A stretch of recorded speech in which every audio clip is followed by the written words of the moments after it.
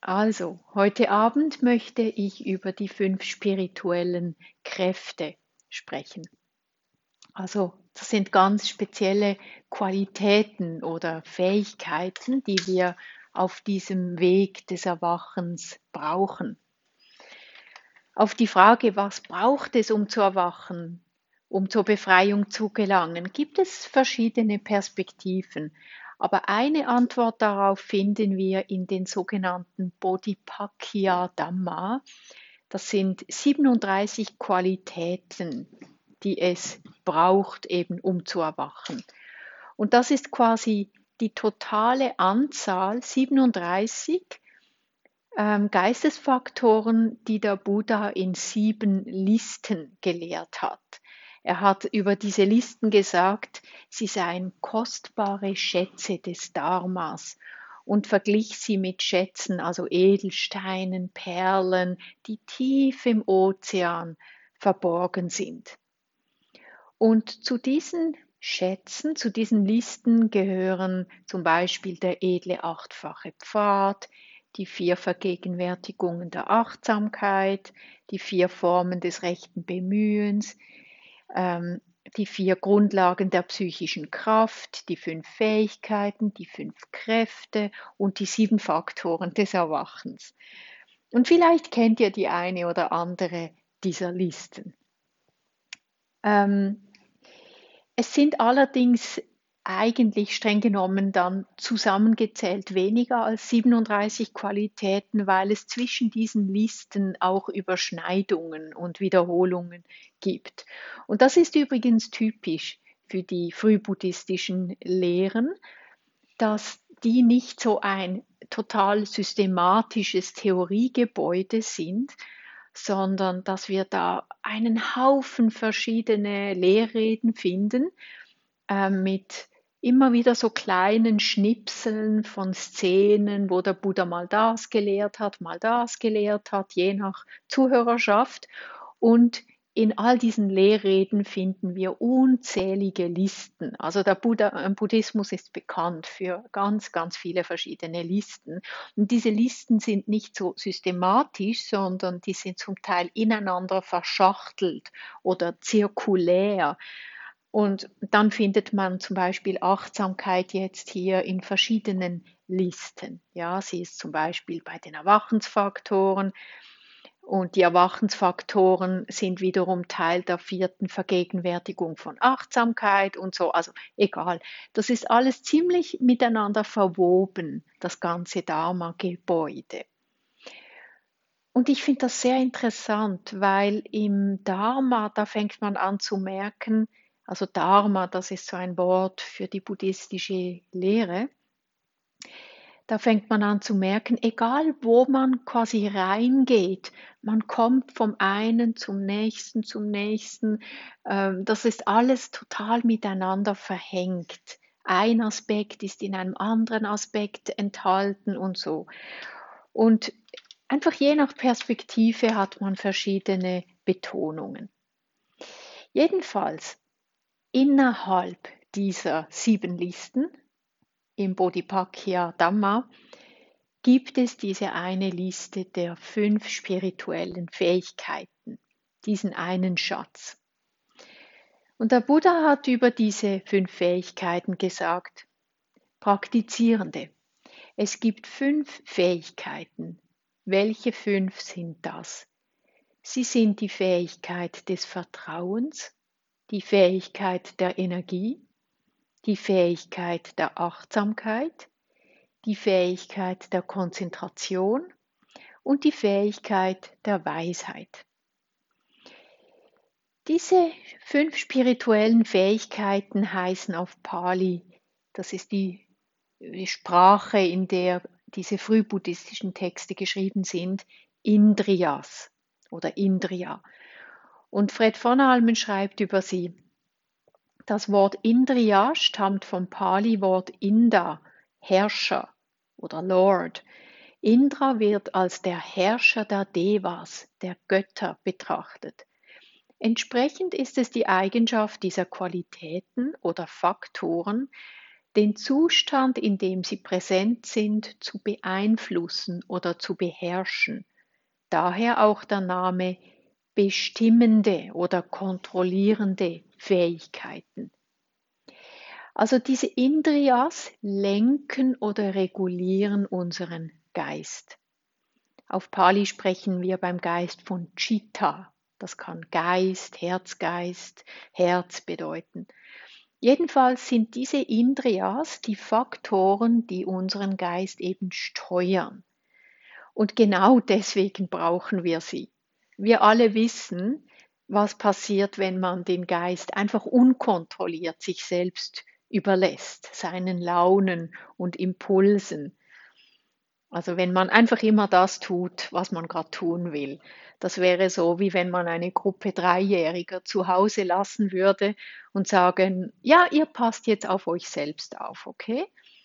Also wenn wir da nach Hause kommen würden, würden wir wahrscheinlich ein totales Chaos antreffen. Kleider, Spielsachen überall, Essensreste auf dem Boden, verschmierte Gesichter und so weiter.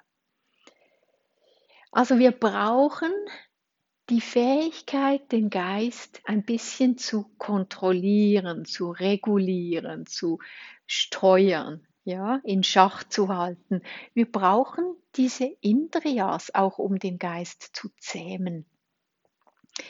Eigentlich brauchen wir die Indriyas nicht nur im Dharma, wir brauchen sie auch in unserem normalen weltlichen Leben. Ohne Indriyas wärt ihr wahrscheinlich nicht einmal zu Hause weggekommen. Ihr wärt wahrscheinlich nicht mal zur Haustüre rausgekommen. Ja. Aber diese Indriyas sind eben auch wichtig für unsere Praxis. Und diese Liste der 5 Indriyas ist eine sehr hilfreiche Orientierung, wo wir erkennen können, welche der Indriyas habe ich schon entwickelt und wo kann ich vielleicht noch etwas mehr kultivieren. Manche Menschen haben einfach eine Fähigkeit natürlicherweise schon stärker entwickelt als eine andere. Ja. Also, die erste dieser Fähigkeiten ist, wie gesagt, Vertrauen, auf Pali Saddha. Vertrauen ist die erste Fähigkeit und auf eine Art steht sie auch am Anfang dieser Sequenz oder am Anfang des Wegs oft. Auch wenn diese 5 Indriyas nicht eine strenge Sequenz bilden, hat diese Reihenfolge doch eine gewisse Logik. Weil Vertrauen ist das, was ganz am Anfang uns überhaupt dazu bringt, uns auf eine Praxis einzulassen. Ja? Ohne Saddha wäre niemand von uns hier.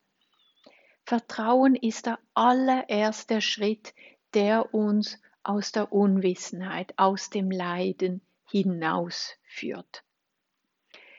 Es ist immer wieder interessant zu hören, ich mag das selber, zu hören, wie Menschen zum Dharma gekommen sind. Aber was ich immer wieder bemerke, es ist sehr oft, weil Menschen irgendeine Erfahrung von Leiden machen oder weil sie irgendwie nicht so ganz glücklich sind mit ihrem Leben. Und dann irgendwie begegnet man dem Dharma, man liest ein Buch, man trifft einen Menschen oder so und da entsteht Saddha, Vertrauen. Da ist plötzlich so das Gefühl, das ist vielleicht etwas, was sich lohnen würde, wenn ich da ein bisschen reingehe, wenn ich das ein bisschen mehr kennenlerne. Es heißt, dass die unmittelbare Ursache von Saddha, von Vertrauen, ist, dass man einem Menschen oder einer Sache begegnet, die vertrauenswürdig ist. Ja, und das ist natürlich etwas, was man gut prüfen muss. Es gibt genügend ziemlich dubiose spirituelle Lehren und Traditionen. Und sogar innerhalb der buddhistischen Welt gibt es Lehrende, die Schüler und Schülerinnen ausnützen. Also es braucht auch Weisheit, ja, genau hinzuschauen, ist das wirklich vertrauenswürdig.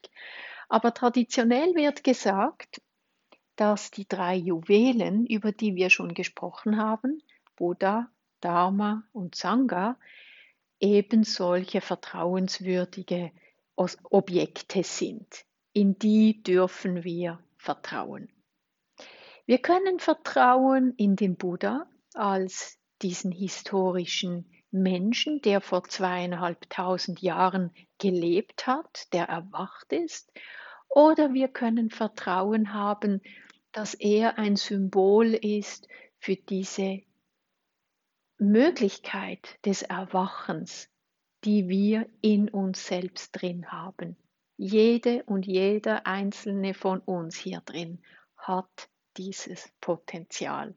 Das ist so die Grundaussage, ja? Jeder und jede.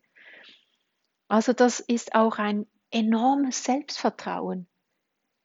Zu vertrauen, dass ich, Würstchen hier, ich mit meinen Neurosen, die Möglichkeit habe zu erwachen. Das ist eigentlich sehr, sehr inspirierend. Dann haben wir Vertrauen in den Dharma, die Lehren oder in einem weiteren Sinn die wahre Natur aller Phänomene. Vertrauen könnte man auch sagen in eine tiefere Dimension des Lebens. Etwas, was wir verwirklichen können, etwas, was wir verstehen können. Und Vertrauen in Sangha, haben wir ja auch schon angesprochen. Damit sind die Praktizierenden gemeint, die das schon verwirklicht haben, das Erwachen, die uns vorangegangen sind. Und das sind viele, viele Menschen seit 2500 Jahren. Menschen in Indien, in Sri Lanka, in Tibet, in Kambodscha, in Vietnam, Thailand, China, Japan, Indonesien. Viele, viele tausende Menschen haben praktiziert. Auf ihre Weise an ganz verschiedenen Orten. Das ist unsere Sangha. Und auch wir hier bilden eine Sangha. Ja? Wir sind gemeinsam unterwegs, wir praktizieren zusammen. Vor vielen Jahren, in den Anfängen meiner Praxis, habe ich Saddha, Vertrauen zum Beispiel, empfunden beim Lesen bestimmter Bücher. Obwohl ich nicht viel verstanden habe, hat es mich irgendwie berührt. Ich habe ganz vieles angestrichen, Randnotizen gemacht, Ausrufezeichen. Oder als ich in einem japanischen Tempel war damals, war ich sehr berührt von gewissen Statuen. Ich habe diese Statuen angeschaut und irgendwie habe ich gespürt, die verkörpern etwas sehr Kostbares. Ja? Vielleicht kennt ihr das auch so. Einfach diese Intuition, ja, das ist gut. Da kann ich drauf vertrauen. Und wenn wir dieses Vertrauen haben, dann lassen wir uns ein. Dann fangen wir an zu praktizieren, die Praxis weiterzuführen, zu vertiefen. Und durch das Praktizieren vertieft sich Saddha, Vertrauen. Ja, wir merken, ja, die Praxis trägt wirklich. Ich kann mich verlassen darauf. Saddha ist eine Herzensqualität. Es ist wirklich die Fähigkeit, unser Herz für etwas zu öffnen, zu vertrauen, ja, es gibt in dieser Welt Dinge, die kostbar und wertvoll sind. Und Saddha hat auch diese Fähigkeit, uns Klarheit zu schenken. Das wird als Merkmal von Saddha definiert. Saddha schenkt Klarheit, weil wir plötzlich eine Orientierung haben. Ja, in dieser sehr verwirrenden Welt, in dieser chaotischen, verrückten Welt kann man sehr konfus werden.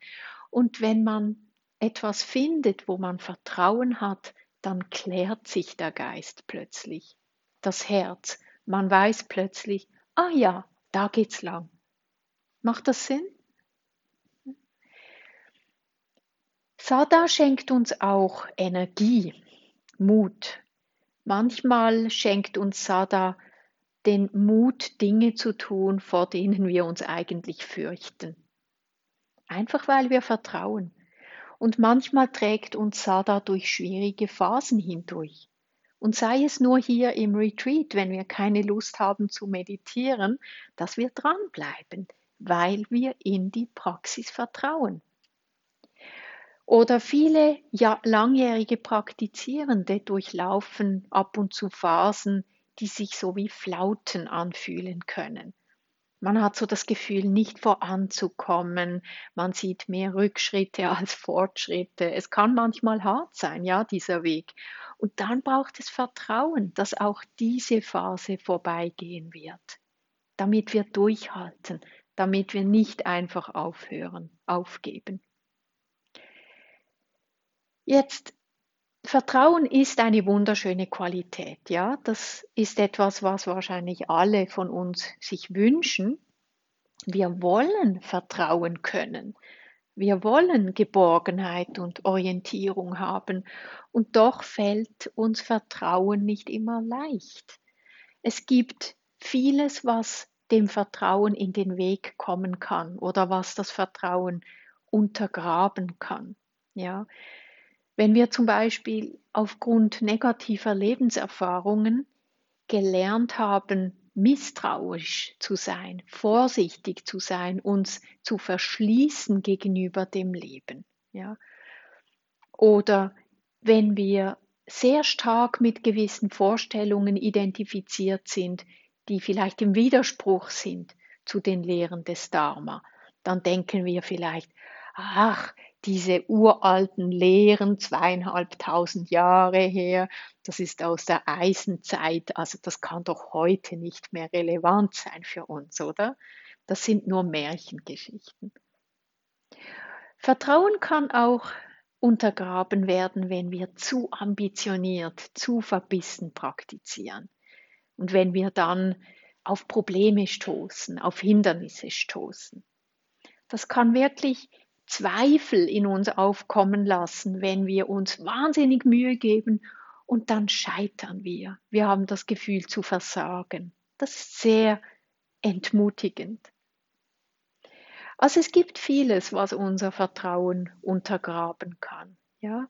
Und darum müssen wir Vertrauen kultivieren. Wir müssen ein bisschen zu diesem Pflänzchen gucken, dass das wachsen kann, dass das stärker werden kann.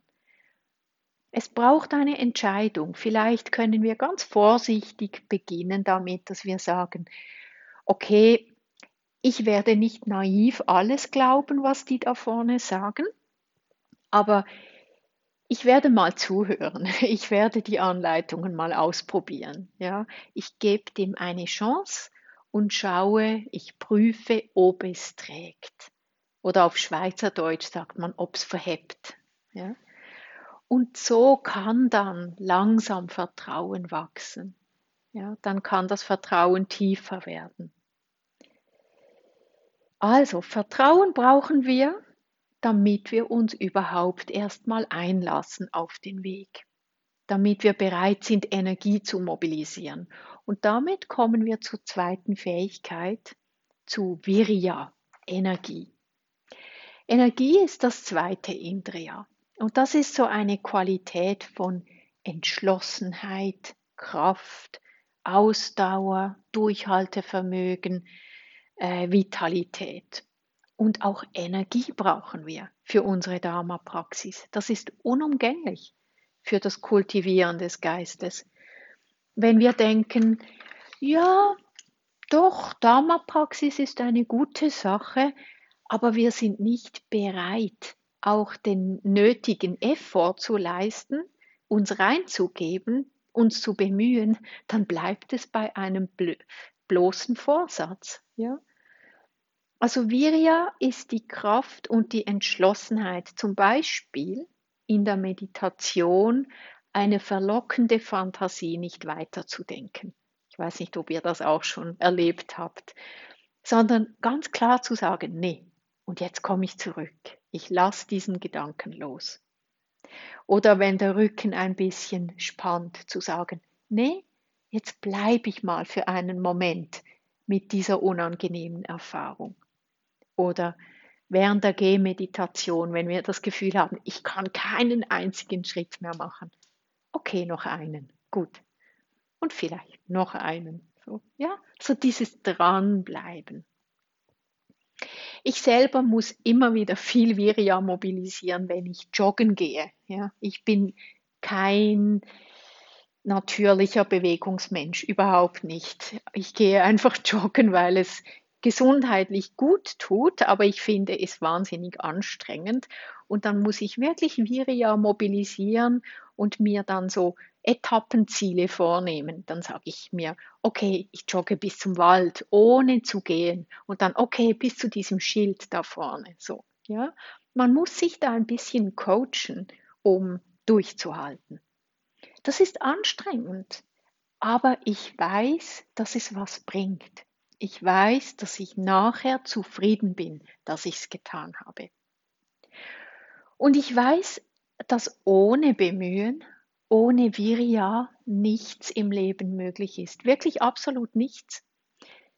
Wir können so viel herumfantasieren. Wir können so viel Zeit verplempern mit irgendwelchen großartigen Träumen, was wir noch tun könnten und wer wir sein könnten, großartige Träume mal ausmalen.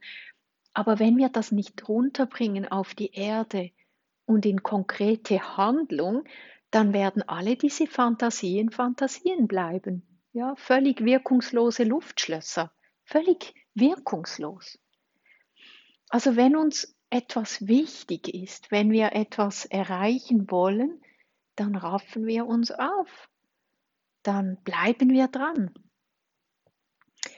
Jetzt aber, das kann ganz leicht missverstanden werden, okay?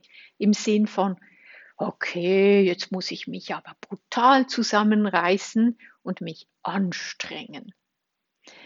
Und das meine ich nicht. Also so ein stumpfes, verbissenes Kämpfen, das ist nicht Virya. Virya ist nicht so dieses Verbissene oder auch nicht das Machohafte. So. Virya ist vielmehr so die Entschlossenheit, die wir fühlen, wenn uns etwas wirklich, wirklich wichtig ist, wenn uns etwas wirklich am Herzen liegt, wenn wir brennen für eine Sache, ja, dann haben wir Virya. Versteht ihr das? Das kommt von einem ganz anderen Ort her. Es ist so das Gefühl, ich habe ein Ziel vor Augen, das macht für mich Sinn und darum verfolge ich dieses Ziel mit Beharrlichkeit, mit Geduld, mit Ausdauer.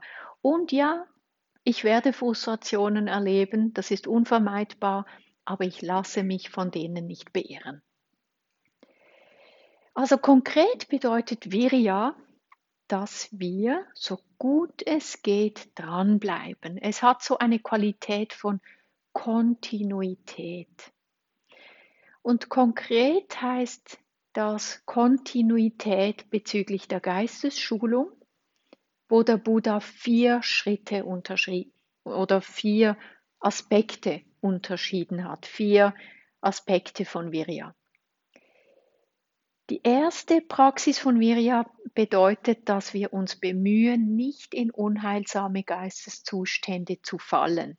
Also wir vermeiden von vornherein Dinge zu tun oder zu sagen, von denen wir wissen, dass sie unheilsame Geisteszustände im Geist wecken könnten. Zum Beispiel stundenlang im Internet surfen. Ich weiß, dass mir das nicht gut tut. Ja? Oder zu viel Alkohol trinken oder schlecht über andere Menschen reden. Das tut mir nicht gut. Ja?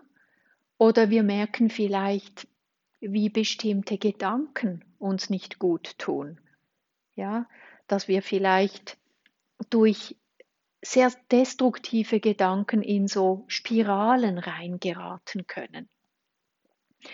Virya bedeutet hier, dass wir ganz früh das sehen und stoppen, damit wir gar nicht erst da reinfallen. Dass wir einfach sagen, nein, auf diese Schiene will ich jetzt gar nicht erst gehen. Nee.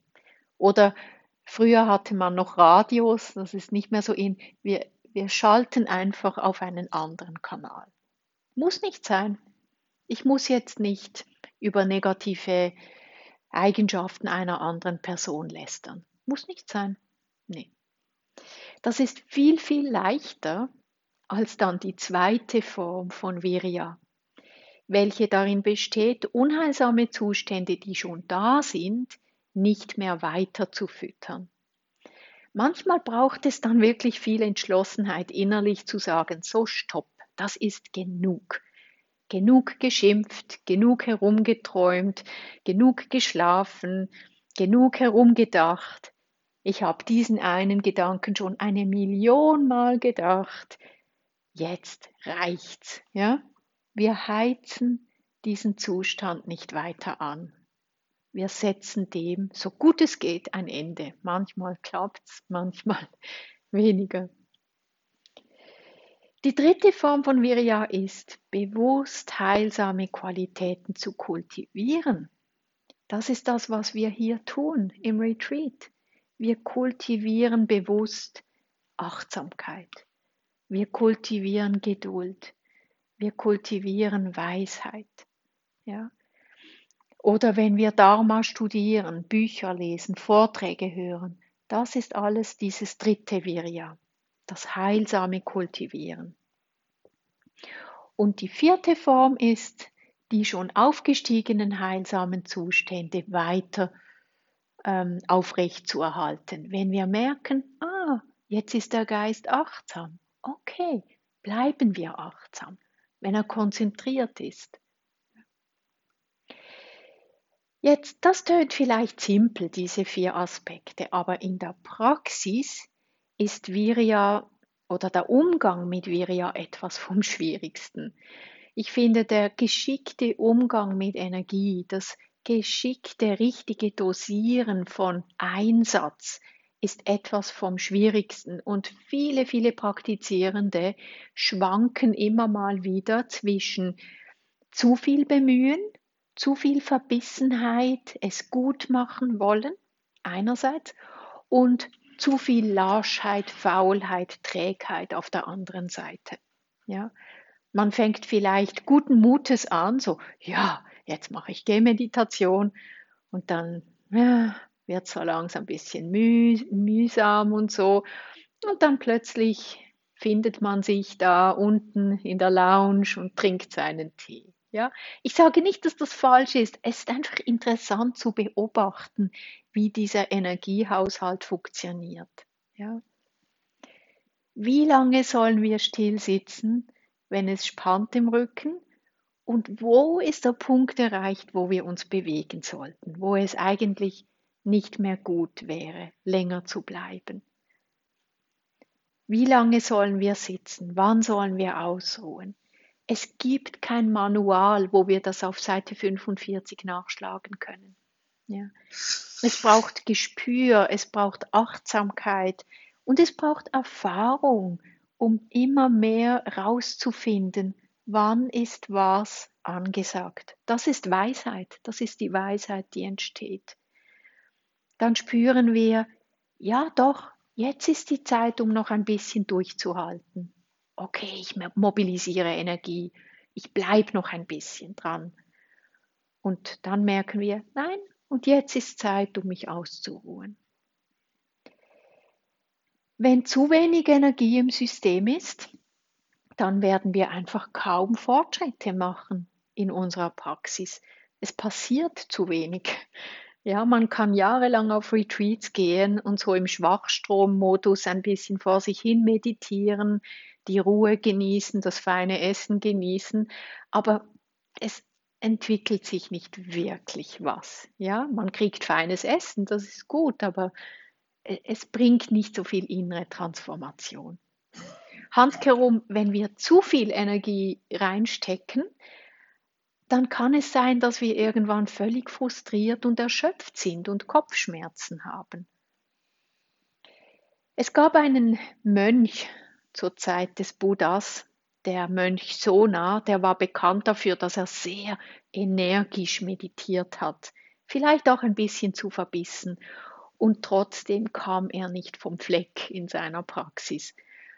Und der hat da irgendwo vor sich hin meditiert und irgendwann kam ihm der Gedanke, dass er eigentlich den Bettler hinschmeißen wollte. Er dachte an sein früheres Vermögen, das er hatte als Laienmönch, Mann. Und dann dachte er, warum breche ich nicht die Schulung ab und wende mich wieder einem geringeren Leben zu, so dass ich mein Vermögen genießen und Verdienst schaffen kann? Jetzt der Buddha, obwohl er damals weit weg war, er war auf der Geierkuppe, hat dank seiner hellseherischen Fähigkeiten, heißt es, diese Gedanken Sonas mitbekommen. Und es heißt dann, er sei schnurstracks dem Sona erschienen, da wo er gerade war im Retreat, um ihn zu unterweisen. Und ich möchte euch ein paar Zeilen vorlesen. Da sagt der Buddha, als du noch ein Laie warst, warst du da nicht ein guter Harfenist? Ja, Herr. Wenn die Saiten deiner Harfe zu straff gespannt waren, hat sie da richtig geklungen und war zu gebrauchen? Nein, Herr. Wenn die Saiten deiner Harfe zu locker gespannt waren, hat sie da richtig geklungen und war zu gebrauchen? Nein, Herr.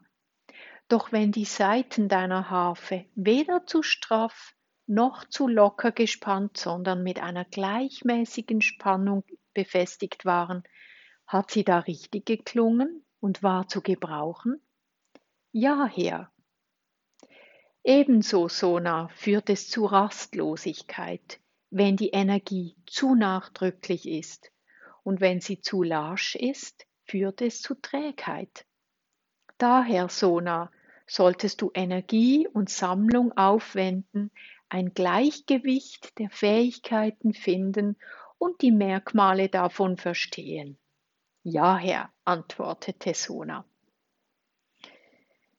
Das ist ein sehr schönes Bild für angemessene Energie, dass es darum geht, diese genau richtige Spannung zu finden, die einen schönen Klang ermöglicht. Ja? Zu viel Energie, das tönt nicht mehr gut, da entsteht Rastlosigkeit. Zu wenig Energie, da wird der Geist nur noch träge.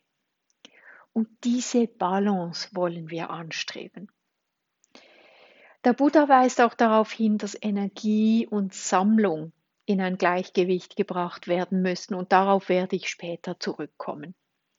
Jedenfalls der Sona hat das dann begriffen nach dieser Intervention des Buddhas, hat dann auf eine ausgewogenere Art weiter praktiziert und dann die vollkommene Befreiung erlangt, wie so oft in diesen Geschichten. Ja, dann kommen wir zum dritten Indriya, das ist die Achtsamkeit. Achtsamkeit ist die Fähigkeit, geistesgegenwärtig präsent zu sein. Achtsamkeit lässt uns wirklich Kontakt aufnehmen mit dem, was jetzt gerade hier in unserer Erfahrung ist. Wenn Achtsamkeit da ist, dann ist der Geist aufnahmefähig. Ja, er kann wirklich empfangen, was da ist. Wir wissen, was wir jetzt gerade sehen oder hören, spüren, riechen, schmecken. Es gibt ganz viele Gleichnisse für Achtsamkeit. Eines davon ist der Wächter, der an einem Stadttor steht und der immer im Blick hat, wer gerade in die Stadt hineinkommen will. Und da kommt vielleicht mal eine Marktfrau oder ein paar Soldaten oder ein paar Kinder oder Mönche und so weiter. Und der Wächter, der geht nicht mit diesen Leuten in die Stadt rein und unterhält sich nicht mit ihnen. Er steht weiterhin bei diesem Tor. Ja, einfach ganz wach und aufmerksam. Und genau gleich wollen wir die Achtsamkeit bei unseren Sinnespforten platzieren. Bei den Augen, bei den Ohren, bei der Nase, Mund und im ganzen Körper. Und gemäß der buddhistischen Psychologie gibt es noch einen sechsten Sinn, das ist der mentale Sinn. Auch innerlich wollen wir quasi an der Pforte stehen und wissen, was für Gedanken und Gefühle da sind. Also das ist so ein Bild für Achtsamkeit, so dieses wirklich sehen, was passiert gerade in jedem Moment an diesen 6 Sinnestoren. Achtsamkeit hat aber auch eine Qualität von Überblicken. Da ist ein anderes Gleichnis das von einem Menschen, der auf einen Turm hinaufsteigt und dann von dort quasi die Landschaft überblickt. Ja? Und das vermittelt so eine Qualität von Gelöstheit, von nicht verwickelt sein. Ja? Einfach schauen, einfach nur überblicken, was passiert da. Ah ja, da spannt's ein bisschen. Ah ja, da kommt gerade ein Gedanke. Ah ja, da ist ein Geräusch im Hintergrund. Wir sind einfach da und wir überblicken die Situation des Moments. Und dieses klare Sehen, diese Achtsamkeit erlaubt uns nicht einfach reaktiv zu werden, wenn irgendetwas Unangenehmes uns über den Weg läuft. Ja, dann nicht einfach unüberlegt zurückzuschlagen, sondern dann bewusst zu entscheiden, wie wir mit einer Situation am besten umgehen wollen. Also Achtsamkeit sieht ganz klar, was geschieht von Moment zu Moment, und sie sieht auch gegebenenfalls, ob und wann und wie gehandelt werden muss. Achtsamkeit ist aber auch die Voraussetzung für die Entwicklung von Weisheit, weil solange wir nur in unseren alten Konzepten, in unseren Ideen, in unseren fixen Ideen, in unseren Kinofilmen leben, können wir nicht wirklich sehen, wie die Dinge sind. Ja? Dann versperren uns unsere Vorstellungen den Blick auf die Erfahrung, wie sie wirklich ist. Und dafür brauchen wir Achtsamkeit. Dann sehen wir zum Beispiel mit einem ungetrübten Blick, wow, jede Erfahrung kommt und sie vergeht irgendwann. Also wir fangen an, die Vergänglichkeit klarer zu sehen. Oder wir sehen dank Achtsamkeit, weil die Dinge vergänglich sind. Ich kann nichts davon festhalten. Nichts kann mich wirklich glücklich machen. Da sprechen wir traditionellerweise von Unzulänglichkeit. Wir sehen die Unzulänglichkeit der Erfahrung. Und drittens sehen wir, keine dieser Erfahrungen ist mein Selbst. Nichts davon bin ich. Nichts gehört mir absolut auf immer und ewig. Ja? Also das ist so die tiefere Weisheit, die entstehen kann durch dieses ungetrübte, klare Sehen. Jedenfalls, wenn wir Achtsamkeit üben, kontinuierlich, dann entsteht daraus ganz natürlich die Sammlung. Mit jedem Moment, wo wir uns wirklich verbinden, wo wir wirklich da sind, stärken wir die Sammlung. Ich sage lieber Sammlung als Konzentration. Wir meinen damit Samadhi, das Zusammenkommen, das Einigen des Geistes. Das ist jetzt das 4. Indriya, Sammlung. Der Geist ist nicht mehr so zerstreut, nicht mehr so verzettelt, abgelenkt, sondern er ruht stabil und fest in sich selbst. Vielleicht hattet ihr heute so Momente, wo der Geist so ein bisschen zu sich gekommen ist, wo so eine Stabilität spürbar wurde, wo wir merken, ich muss mich nicht mehr ganz so sehr bemühen, den Geist immer wieder zurückzuholen. Er verweilt einfach. Er ist einfach da. Ja. Das fühlt sich sehr angenehm an. Ja. Wir fühlen uns ruhig, wir erleben eine innere Tiefe, wir sind nicht mehr so nervös. Der Geist kriegt so eine Qualität von Geschmeidigkeit, Weichheit, Lebendigkeit, Kraft, Klarheit. Es ist ein sehr angenehmer Zustand, wenn der Geist so ein bisschen mehr in die Richtung von Sammlung kommt. Und Sammlung ist auch eine sehr machtvolle Qualität, um im Alltag kraftvoll und wirksam zu handeln. Ja? Nicht nur in der Meditation. Wenn wir im Alltag völlig verzettelt unterwegs sind, wenn wir die Dinge nur mit 30% Aufmerksamkeit machen, zum Beispiel einen Text schreiben und parallel dazu einen Kaffee trinken und dann vielleicht noch das Handy und vielleicht noch Radio im Hintergrund, dann wird das Resultat wahrscheinlich nicht ganz so gut sein, wie wenn wir uns ganz auf eine Sache konzentrieren. Ist einfach so. Oder wenn wir in der Meditation nur so lala achtsam sind und gleichzeitig noch so etwas anderes denken, habt ihr das auch schon gehabt?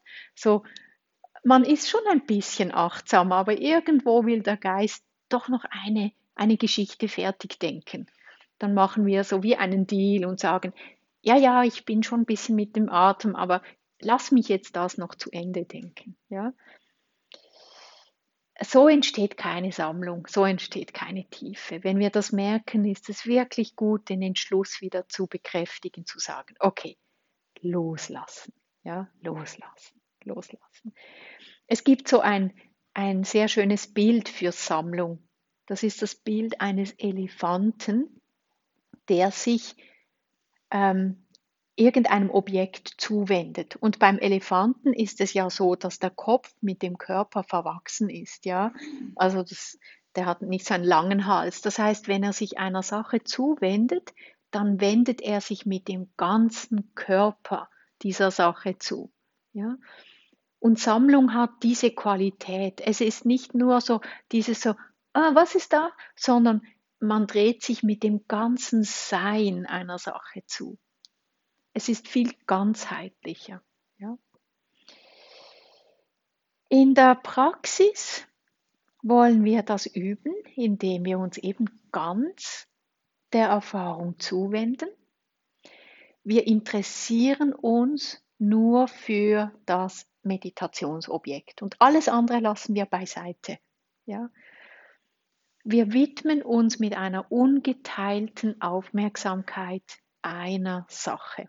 Wir machen eine Sache aufs Mal, nicht 3 Sachen. Es geht dabei darum, dass wir die Aufmerksamkeit aber sanft bei dem Objekt verweilen lassen. Ja? Also es geht nicht darum, dass wir jetzt krampfhaft am Objekt festhalten. Ich habe heute das Gleichnis der Biene erzählt. Das vermittelt diese Qualität von ganz weich beim Objekt landen, egal ob es der Atem ist oder euer Gesäß oder Geräusche, ganz sanft die Aufmerksamkeit dort landen lassen und dann verweilen.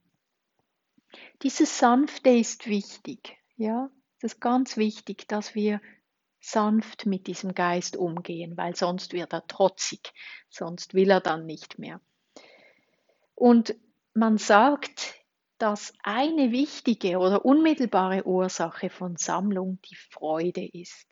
Also wenn wir zu grob mit uns selbst umgehen, zu viel erzwingen wollen in zu kurzer Zeit, wenn wir zu viel an uns selbst herumkritisieren, dann verliert der Geist seine Freude. Und das wäre schade, weil dann will er nicht mehr praktizieren und dann wird auch die Konzentration schwierig.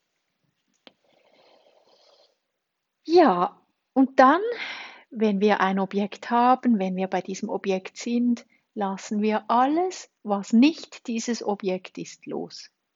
Da kommt vielleicht ein Gedanke und wir sagen, nee, interessiert mich nicht. Ich bin jetzt nur bei diesem Objekt. Ein Geräusch, ich muss nicht gerade hinschauen, woher kommt das Geräusch. Ja, Geräusch taucht auf, vergeht. Ich bleibe da. Wir bleiben verankert. Also Sammlungspraxis ist sehr stark auch eine Praxis des Loslassens, weil wir alles loslassen, was nicht das Objekt ist.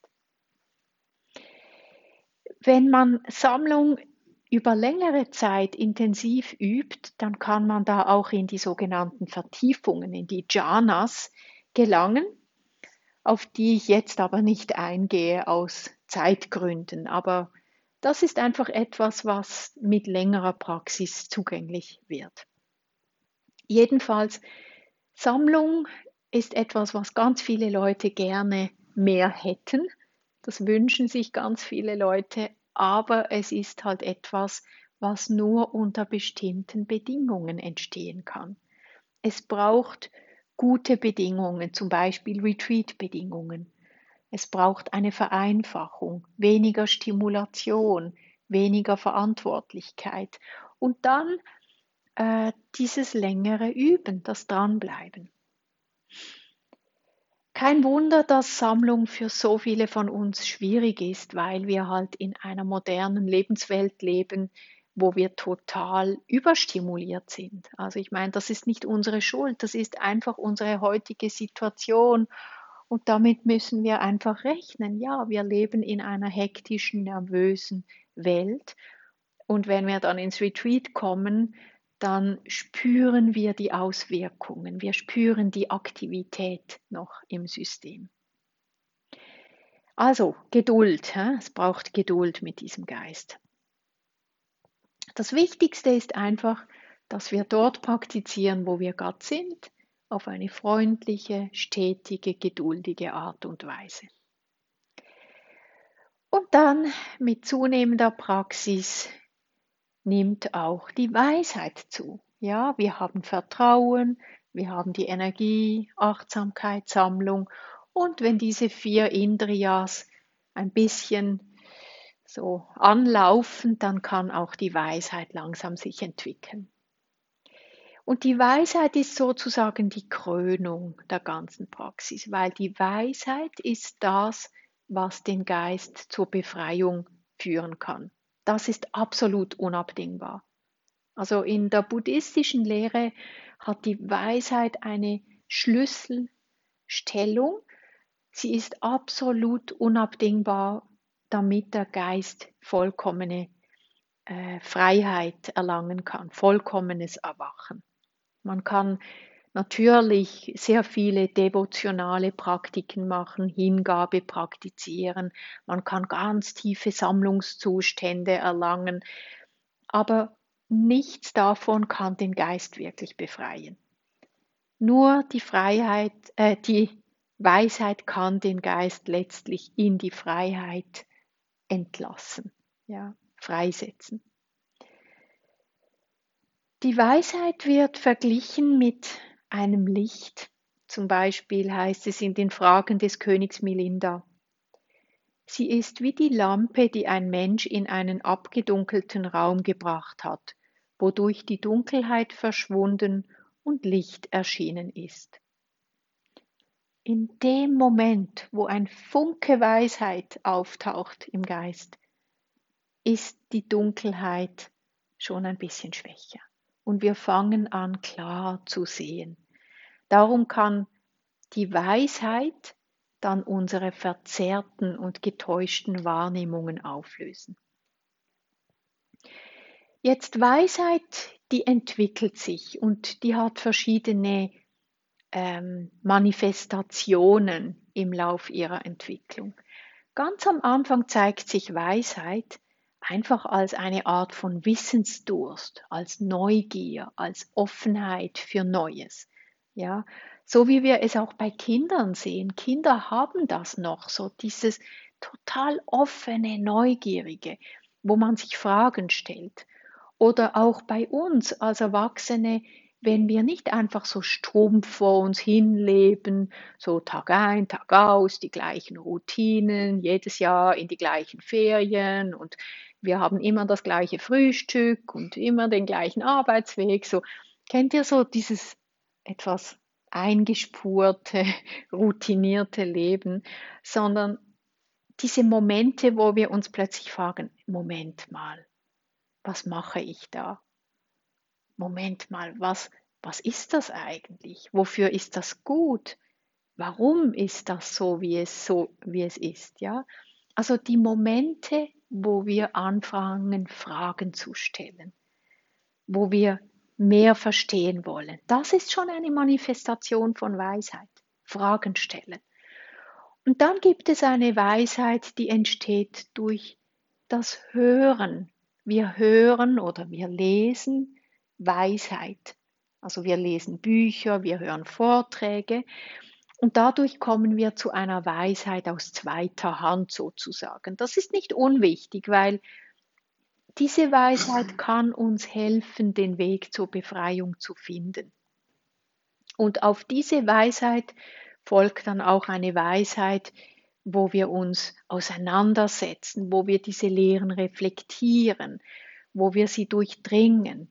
Das ist dann ein reflektierteres Verständnis des Dharma. Das ist alles wunderbar. Diese Weisheit ist wunderbar, wenn wir diese gelernten, gehörten Weisheiten anwenden, reflektieren für uns. Aber das ist alles noch ein bisschen kopfig. Ja? Ist gar nichts falsch an Konzepten. Aber was wir anstreben hier, ist noch eine tiefere Form der Weisheit. Das ist eine meditative Weisheit. Eine Weisheit, die durch direkte Erfahrung entsteht. Das ist so ein nicht konzeptuelles Verstehen, das durch die Praxis möglich wird, wo man plötzlich wie durchbricht auf eine andere Ebene, wo plötzlich etwas klar wird, auf einer ganz tiefen, intuitiven Ebene. Das ist nicht mehr intellektuell, das ist nicht mit dem Kopf. Ja? Da verschiebt sich etwas auf einer ganz tiefen Ebene. Plötzlich ist etwas einfach ganz klar. Es geht uns einfach ein Licht auf. Da kommen wir mit einer tieferen Wahrheit in Berührung, die nicht vom Kopf herkommt, ist eher eine Herzenswahrheit. Ja, das wäre so der Weg. Wir kommen mit Vertrauen zur Praxis, wir bemühen uns, wir entwickeln unsere Achtsamkeit, wir entwickeln Sammlung und wir realisieren Weisheit. Wir erlangen tiefe Einsicht in die Natur der Dinge. Natürlich können wir die Indriyas so wie eine Sequenz sehen, aber gleichzeitig ist es in der Praxis nie einfach nur linear. Ja?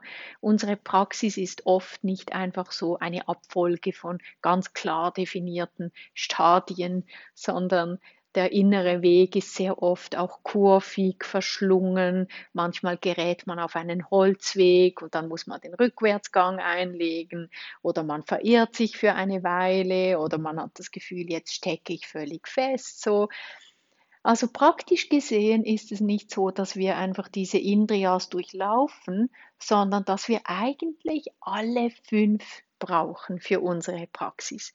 Und was wir auch brauchen, ist ein Gleichgewicht zwischen diesen 5 Indriyas. Diese 5 Indriyas müssen möglichst gut entwickelt werden und sie müssen in einer ausgewogenen Weise entwickelt werden. Wenn eine Fähigkeit zu stark ist und die anderen zu schwach dafür, dann können die Indriyas ihre Funktionen nicht wirklich erfüllen. Und man sagt, dass jeweils 2 von diesen Indriyas sowie komplementär sind zueinander. Einerseits haben wir Vertrauen, das im Gleichgewicht sein muss mit Weisheit. Ja, wenn Vertrauen sehr stark entwickelt ist bei einem Menschen, aber die Weisheit sehr schwach, dann vertraut ein Mensch vielleicht in Menschen oder in Situationen, in Organisationen, in Dinge, die nicht vertrauenswürdig sind und läuft dann Gefahr, ausgenutzt zu werden. Also man ist zu vertrauensselig, man ist naiv, könnte man auch sagen. Wenn aber die Weisheit sehr stark ist und sehr wenig Vertrauen in einem Menschen, dann neigt so ein Mensch zu Arroganz, zu Skepsis. Der weiß immer alles besser und kann fast nicht belehrt werden. Solche Menschen können nur schwer etwas von anderen annehmen und sie setzen das, was sie wissen, auch nicht in die Tat um. Ja, das ist so als Karikatur der klassische Besserwisser, der im Lehnstuhl sitzt, aber nichts tut. Er weiß alles, aber er hat nicht das Vertrauen, um dann wirklich auch etwas zu tun. Wenn die Sammlung stark ist und die übrigen 3 Qualitäten eigentlich wenig entwickelt sind, dann kann der Geist so ein bisschen träge werden.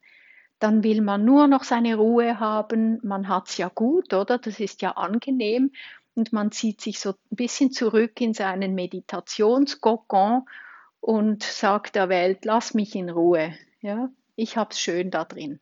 Ich will mich nicht auseinandersetzen mit dem Leben da draußen. Und wenn die Energie sehr stark ist, aber es ist zu wenig Sammlung im Geist, dann wird man sehr unruhig, rastlos. Dann ist man ständig am Machen, ständig am Tun, ständig beschäftigt. Das sind so die Aktivistinnen und Aktivisten unter uns. Sehr tatkräftige Menschen, immer 10 Projekte am Laufen, aber total ruhelos. Ich kenne so einen Menschen, der macht mich völlig verrückt, wenn ich in seiner Nähe bin. Übermäßige Energie. Interessanterweise gibt es eine Qualität, von der man nie zu viel haben kann. Ja? Und das ist die Achtsamkeit. Achtsamkeit kann man nie zu viel haben. Die braucht es immer. Achtsamkeit hat wirklich eine Sonderstellung unter diesen 5 spirituellen Fähigkeiten. Sie ist so ein bisschen wie der Aufseher unter den 5 Qualitäten, weil sie immer so ein bisschen schauen muss, ja, sind wir im Gleichgewicht oder hat es ein bisschen zu viel von dem oder ein bisschen zu wenig von dem. Ja? Das ist ein Zitat aus der Visuddhimagga, einem wichtigen Kommentarwerk aus dem 5. Jahrhundert. Starke Achtsamkeit ist jedoch in allen Fällen erforderlich, denn Achtsamkeit schützt den Geist davor, durch Vertrauen, Energie und Weisheit, die zu Unruhe neigen, in Unruhe zu verfallen, und davor, durch Sammlung, die zur Trägheit neigt, in Trägheit zu verfallen. So ist sie in allen Fällen so wünschenswert wie das Salz in allen Currys, wie ein Premierminister in allen Angelegenheiten des Königs. Daher heißt es, es wurde vom Erhabenen erklärt, dass Achtsamkeit in der Tat von allgemeinem Nutzen ist. Warum? Weil der Geist die Achtsamkeit als seine Zuflucht hat und die Achtsamkeit sich als Schutz manifestiert und es keine Anstrengung und Beherrschung des Geistes ohne Achtsamkeit gibt. Ja, vielleicht mögt ihr selbst für euch ein bisschen schauen. Ja, welche dieser 5 spirituellen Kräfte habe ich denn schon entwickelt?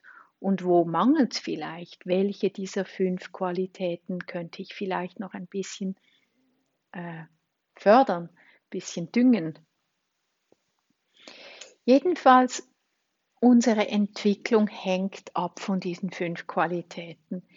Und je stärker sie werden, desto mehr wird alles, was wir denken, sagen, tun, weniger ausgeliefert sein unseren alten Gewohnheitsmustern, unseren Impulsen, desto stärker formen und lenken diese Indriyas unser Leben. Und das heißt dann, wir gehen mit Vertrauen diesen Weg, wir haben Energie und Tatkraft, wir sind achtsam unterwegs, wir können den Geist sammeln und wir entwickeln die Weisheit, die dann die Voraussetzung ist für die Befreiung. Ja, ich möchte euch noch ein paar Verse aus dem Dhammapada, einem frühbuddhistischen Text, vorlesen zum Abschluss. Schwer zu zügeln ist der Geist, er wandert nach seinem Belieben. Es ist weise, ihn zu bewachen, und ihn zu zähmen führt zum Glück. Schwer zu erkennen ist der Geist, er wandert nach seinem Belieben. Es ist weise, ihn zu behüten, und ihn zu beschützen führt zum Glück. Dieser umherwandernde Geist, im Körper wohnend und doch nicht fassbar. Wer diesen Geist bemeistert, wird frei von Maras Fesseln. Ein Mensch, der unstet ist im Geist, ohne Vertrauen und ohne Klarheit und der die edle Lehre nicht versteht, in dem kann keine Einsicht wachsen. Ein Mensch im Geist frei von Verlangen und von Abneigung nicht mehr bedrückt, der alles Gut und Böse losgelassen hat, der lebt dank seiner Achtsamkeit frei von Gefahren. Ja, lasst uns noch einen Moment in Stille sitzen.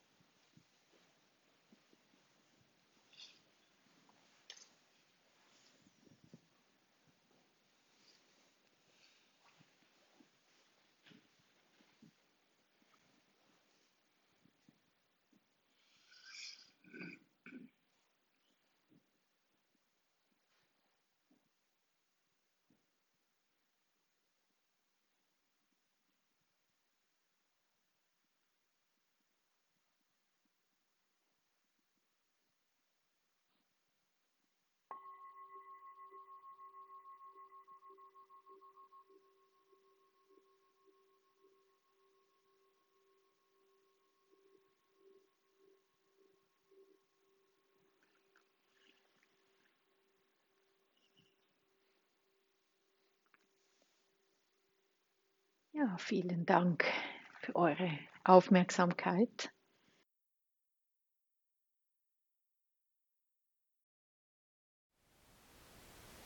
Thank you for listening.